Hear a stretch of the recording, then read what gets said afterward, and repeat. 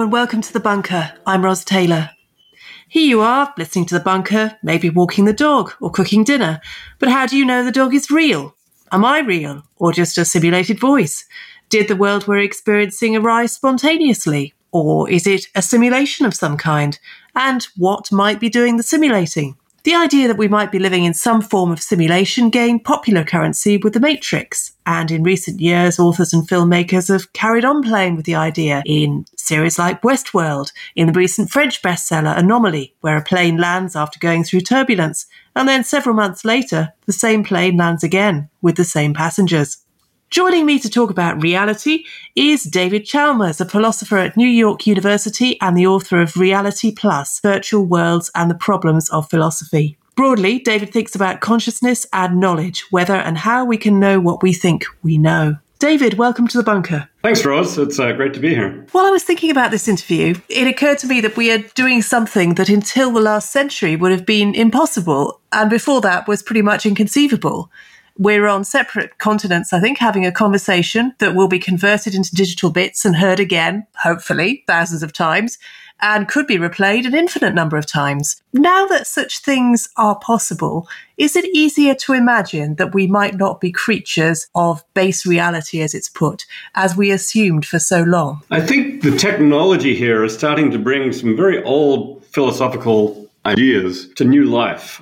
Philosophers in ancient Chinese philosophy, the Taoist philosopher Zhuangzi said, "How do I know I'm not dreaming that I'm Zhuangzi and I'm actually a butterfly?" In the 1640s, René Descartes said, "How do I know I'm not being fooled by an evil demon into believing there's a world out there when in fact none of this is real?" These were kind of, science fiction-y ideas. What technology is now doing is providing us a concrete way that scenarios like this could actually exist and could actually come about. I mean, virtual reality technology is getting very good. You can now put on a virtual reality headset and have an experience of a world around you. I mean, it's still a bit cartoonish in current VR, but within a few decades, or within a century, every chance that it might be indistinguishable from physical reality. And once we have technology like that, then that just raises the question, could we be in that scenario already? Could this be a giant virtual reality that I'm experiencing? Could all this be a simulation? Well, there's one thinker, Nick Bostrom, who has suggested that there is a strong chance that we are living in a simulation. What sorts of things might lead him to that conclusion? Bostrom and a couple of other people have put forward a statistical argument. We should take very seriously the idea that we're in a simulation. And here the idea is that most intelligent civilizations, if they develop far enough, are going to have the capacity to create many simulations. And that ultimately we might expect them, any unsimulated world, to create hundreds of simulated worlds, so that it could end up that simulated beings end up outnumbering unsimulated beings by, let's say, 100 to 1. And then you say, well, what are the odds then? I'm one of the unsimulated beings. Maybe it's 100 times more likely that I'm one of the simulated beings, simply because there are going to be far more simulated beings across the history of the universe. That's kind of a statistical case from the advancement of technology to the idea that we could actually be in a simulation. Why would a more advanced consciousness necessarily want to simulate others, is a question I ask myself. And then I think, well, that is in some ways the idea of God, isn't it? Yeah, it's a good question. I mean, why would a God bring a world into existence? Why would a simulator bring a world into existence? I mean, one question, you already make a lot of simulations. We have a lot of simulated worlds and virtual worlds. Why do we do it now? Sometimes it's for entertainment, maybe playing a video game. Sometimes it's for science. We want to simulate some worlds to see what happens and understand reality. Maybe sometimes for decision-making purposes. We want to simulate the future of the world, maybe for marketing purposes or to game out some political decision. So I think all those reasons could apply to a simulator. They might have simulated us for entertainment.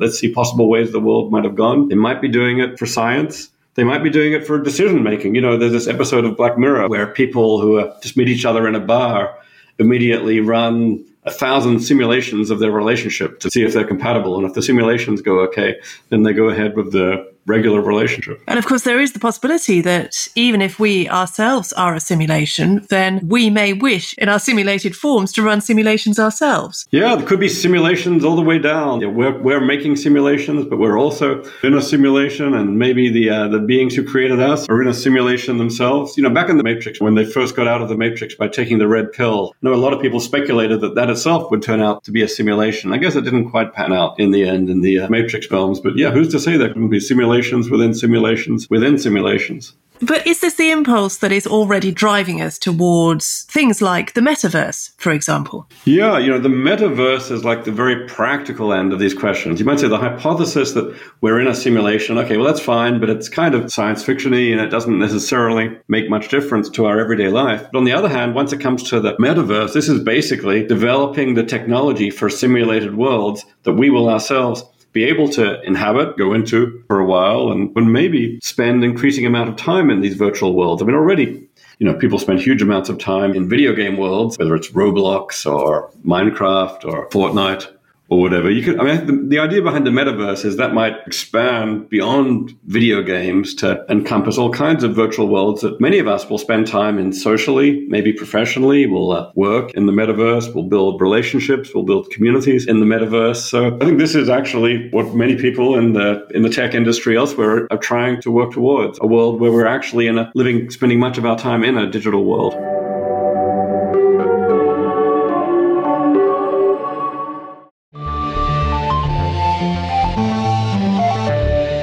One of the things you argue in the book is that soon the simulations we create may be so good that we don't draw a distinction between what we have hitherto thought of as real and what is not real. And you give the example of a kitten. Tell us about that and why you think that virtual things can be real. Yeah, there's a long tradition of thinking that if you're in a virtual reality, it's like it's a fiction, it's an illusion. William Gibson, who first started exploring these ideas back in 1982 in his novel Neuromancer, said cyberspace, by which he meant virtual reality, is a consensual hallucination. None of it exists. Whereas I try to argue this is the wrong way to think about virtual reality. When you're in a virtual world, you're interacting with objects that really exist, really can make a difference in the world. Now, they're digital objects, so they're different from physical objects, but I want to say no less real. So this case of a virtual kitten, I want to say a virtual kitten is not the same as a biological kitten. It's not the same kind of thing. You might say it's not a real kitten. I still want to say it's a real entity, and I make the comparison to a robot kitten. I mean, a robot kitten is not a real kitten. It's a real object. If we have a robot kitten here in the world, it'll be a real thing we can interact with. I want to say, a virtual kitten can be just as real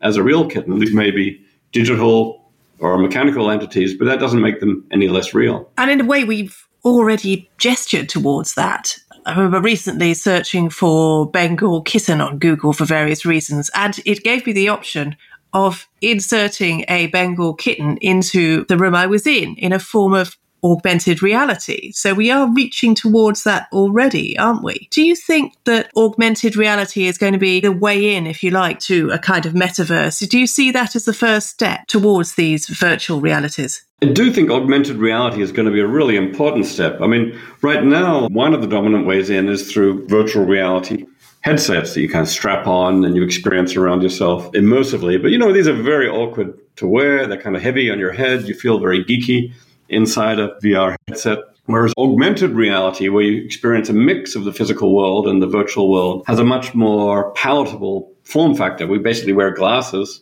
Through the glasses, you'll see the physical world, but digital objects will augment it, much as in, say, Pokemon Go, you see these Pokemon creatures, digital creatures. And once we have augmented reality, we'll be able to interact simultaneously with physical objects and digital objects. Actually, it's got the promise, for example, to replace our smartphones and our computer screens, because all the screens we'll ever need will be projected into the augmented reality world wherever we need them. So I suspect that, the technology, I think, is still a little way off, but maybe within 10 years or so, once it gets good, augmented reality technology really could be the next kind of platform for doing computing. And if we create virtual worlds in which there are virtual people, Sims, as you call them in the book, Are they people? Should we think of them as people? Yeah, I think right now, virtual people you have in virtual worlds like video games, almost certainly not people. But give it a few decades, artificial intelligence technology is advancing fast enough. Eventually, we'll have AI systems inside video games, so inside virtual worlds and outside virtual worlds, which are as sophisticated as humans, as intelligent as us, that we can carry on conversations with.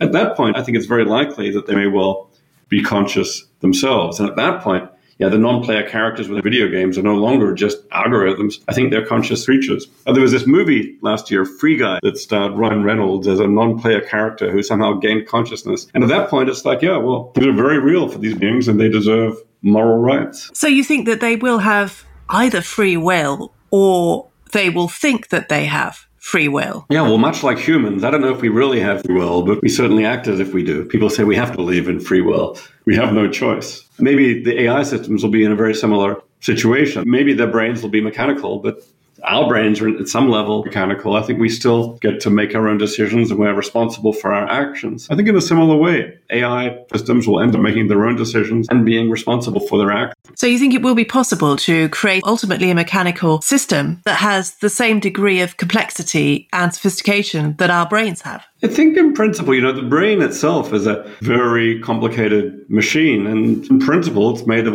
a bunch of different parts, all of which we ought to be able to simulate. People are already working on simulating neurons and on simulating the connections between them. And yeah, it's a long-term project, but I would think in the long run, you ought to be able to build a machine that was a perfect simulation of a human brain that replicates the behavior of the human brain. And at that point, I think there's pretty good reason to think it would have many of the capacities of a human brain, including the capacity for consciousness. Now, we don't understand consciousness and how it works, and there are very big mysteries there. But if I had to bet, I would bet that simulated consciousness will be possible within the next century or so. I instinctively recoil from the prospect of spending time in virtual reality. Perhaps I shouldn't, but I do. It may well be that people younger than me don't do so. Are we approaching a time when people may want to spend a lot of their time in VR, and what would be the attraction of doing so? People are already spending a lot of time in digital worlds and virtual worlds, many hours a day on the internet or in video games or in social worlds like Second Life. And I think it's probably just going to increase. People go to where communities are, and a lot of communities these days are online. But I think it's especially attractive for people whose access to the physical world is not as great as it could be. So take, for example, disabled people or aging people whose access to ordinary physical realities is in some way compromising. Quite often, disabled or aging people are among the biggest users of virtual worlds like, say, Second Life, because it gives them better access to communities and new forms of embodiment. Likewise, people, people who are oppressed or people who are experimenting with identities in a way that might be difficult to do in physical reality right away, often find that virtual worlds provide a great place to do this. Communities where you can adopt a new persona and experiment with many different styles of living. So, there'll also be strong incentives to work in virtual worlds. I think we're already seeing people transition from physical workplaces to Zoom-based workplaces, but that'll be so much better once we actually can have a real virtual workspace with virtual spaces that we're actually inhabiting in a somewhat embodied form. I think it could at least be a lot better than Zoom. So there will be many forces tending us in this direction. Because it's hard to imagine at the moment how we could do some of the things that we value most as the human race, like bringing up children, for example, like having random encounters and unexpected things happen, how we could achieve that in virtual reality. Or would we simply cease to need or want to do those things? Yeah, I think there are going to be major limits to virtual worlds, at least in the short term. For the next century or so, we're going to be grounded in physical reality. We're going to have physical bodies that need to be taken care of. And so much that's important to us involves the body, whether it's, eating or drinking or touch or sex or, so much involves the body. So that's not going away anytime soon. In the short term, there's going to be a mix of spending some of your time in virtual reality with an important anchoring in physical reality. But if you want to look for the long term, people have speculated that as time goes on, we may be able to actually upload ourselves completely and upload our brains to digital systems, which are potentially immortal, maybe upload our bodies too. So we'll live in a virtual world with virtual bodies, and maybe in some ways those bodies could outstrip what you can do with physical bodies. Now, of course, this is massive speculation right now. It's science fiction right now. And I don't think Some people are always going to choose, I think, to be in physical reality, and I think that's totally fine. But I think if some people do choose to live their lives in virtual reality, eventually there are going to be ways to do this full scale. I suppose at least we could avoid pandemics, or at least the conventional form of viruses. Right, we're going to have to worry about the computer viruses then. Yes, that did just occur to me. I'm going to ask you lastly, not whether you think we might be living in a simulation and some sort of, whether percentage chance that we are or not, which I think is less interesting than the question of how much do you think it matters if we are living in a simulation, if we are all simulated. Does that matter? That's interesting. I think in some ways, I think it matters less than some people think. One common view is if we're living in a simulation, none of this is real. It's a delusion. Our lives are meaningless. Whereas my view is if we're in a simulation, all this is still real, it matters, and our life is still full of meaning. We are conscious beings. We invest our world with meaning, and we can do that whether the world is physical or digital. But it might matter in some ways. If it turns out we're in a simulation, this would, at least if we discovered this would be a discovery at least as interesting as discovering there's a God who created our world. The simulator might be a kind of God. They'll be all-knowing. They'll be all-powerful. It would raise possibilities like, we don't want our simulation to end. So it would raise some dangers. It would also raise some religious people are often attracted by the possibility of life after death. If it turns out we're in a simulation, it also raises the question that maybe this code could somehow be immortal. When we die, maybe they take our code, the code underlying our simulations, and transport it to some other virtual world, so digital analogs of heaven. So at least this would carry the kind of interest could be carried by, the existence of a traditional God. But at the same time, I think, life goes on, whether we're in a simulation or not. David, this has been an extraordinary discussion. Thank you so much for joining us. Thanks, Rose. Reality Plus, Virtual Worlds and the Problems of Philosophy is published by Penguin Books and is out now. Listeners, remember there's a new Bunker Daily every Wednesday, Thursday and Sunday, with Start Your Week on Mondays, the main panel show on Tuesdays and the Culture Bunker on Saturdays. Be sure to subscribe so you don't miss out on any new episodes. If you like this episode, why not share it with 3 friends using the hashtag BunkerUp? You can also back the Bunker on the crowdfunding platform Patreon. Just see our Twitter or Facebook or search Patreon Bunker Podcast. I'm Ros Taylor. Thanks for listening.